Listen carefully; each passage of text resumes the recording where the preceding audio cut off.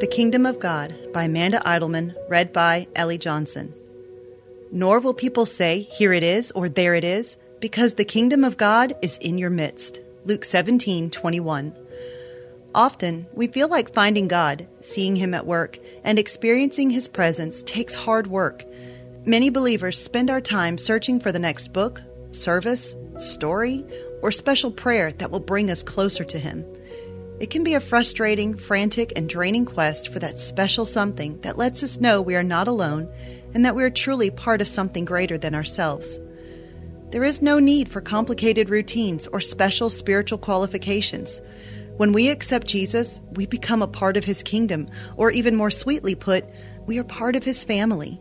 His presence, power, and peace live inside of us. What a gift God gives us when He sends His Son to usher onto the earth God's kingdom. The kingdom of God is referenced all throughout Scripture.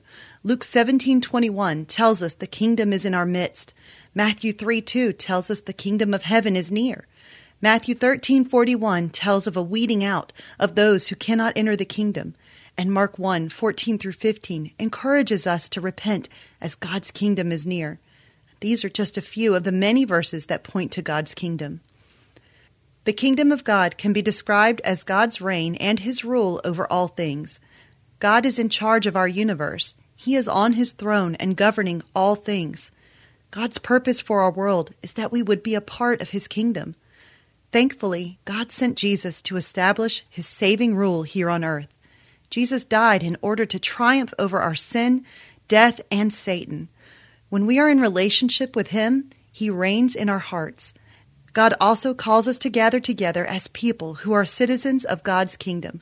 And finally, Christ promises to come a second time to complete His reign by creating a new heaven and a new earth.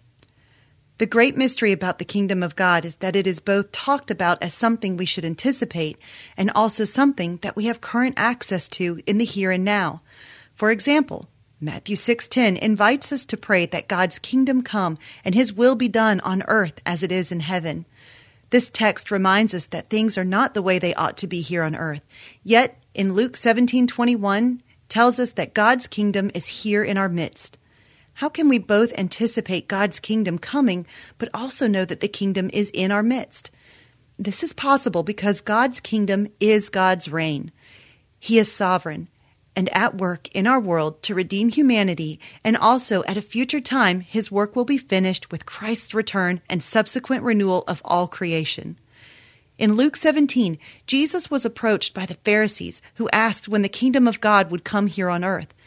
These words were meant to provoke Jesus, prompting Him to either prove that He was the Messiah by producing God's kingdom, and if not, then they wanted Him to stop claiming that He was the Messiah. Jews that witnessed this conversation would have been familiar with the kingdom of God. They were knowledgeable about the many prophecies that told of the glory of their coming Savior. They were hungry to see God's kingdom on earth now. This would have been a conversation that would provoke a reaction from bystanders. They yearned for a Messiah to establish rule on earth.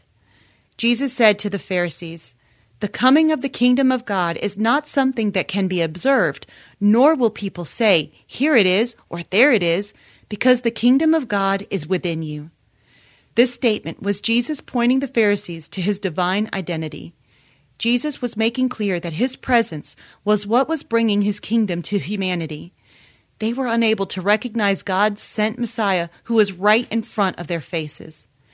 Even though these Pharisees said they desired the kingdom of God, they were not able to accept the king.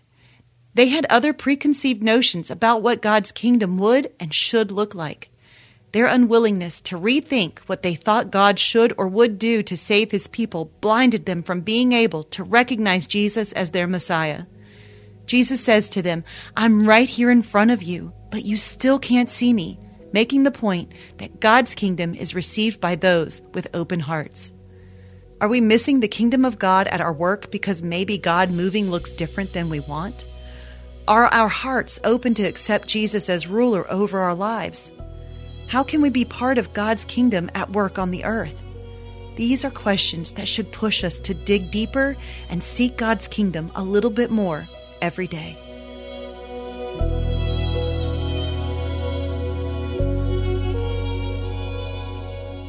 Hey everyone, thanks for listening to Your Daily Bible Verse, a production of the Salem Web Network. If you enjoyed what you heard today, we'd love for you to head over to iTunes and rate and review our podcast. It really does help people find us. This episode was produced by our managing editor, Kelly Givens, and recorded and edited by Stephen Sanders. Be sure to come back tomorrow as we examine more of God's Word.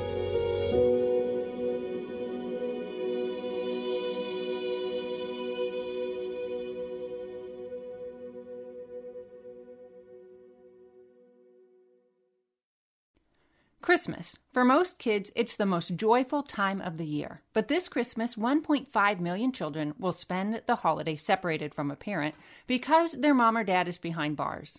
Prison Fellowship Angel Tree needs churches in our communities to volunteer to bless local children with a gift, the gospel, and a loving message from their parent.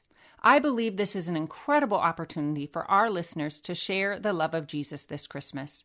Many of Prison Fellowship's partner churches continue ministry to local Angel Tree families after Christmas is over. Through this ongoing care, Prison Fellowship Angel Tree strengthens and encourages families every day. Angel Tree wouldn't be possible without the help of faithful volunteers. If you're ready to make an eternal impact in your community, please register today at angeltree.org/church. That's angeltree.org/church. Miracles are everywhere. Let our adventure begin! Discover PureFlix, your premium streaming service where faith and family values come home. Ready to have some fun? The most exclusive selection of quality, wholesome movies and series that will uplift your spirit. A man can argue whether God exists, but when he looks at his daughters, he knows. With new arrivals every week. Unbelievable. Save big and enjoy the possibilities, like invitations to exclusive theatrical screenings. I see it, so I believe it. Find out more by joining today at pureflix.com. And one by one, I watched my dear friends get engaged, get married, start having children.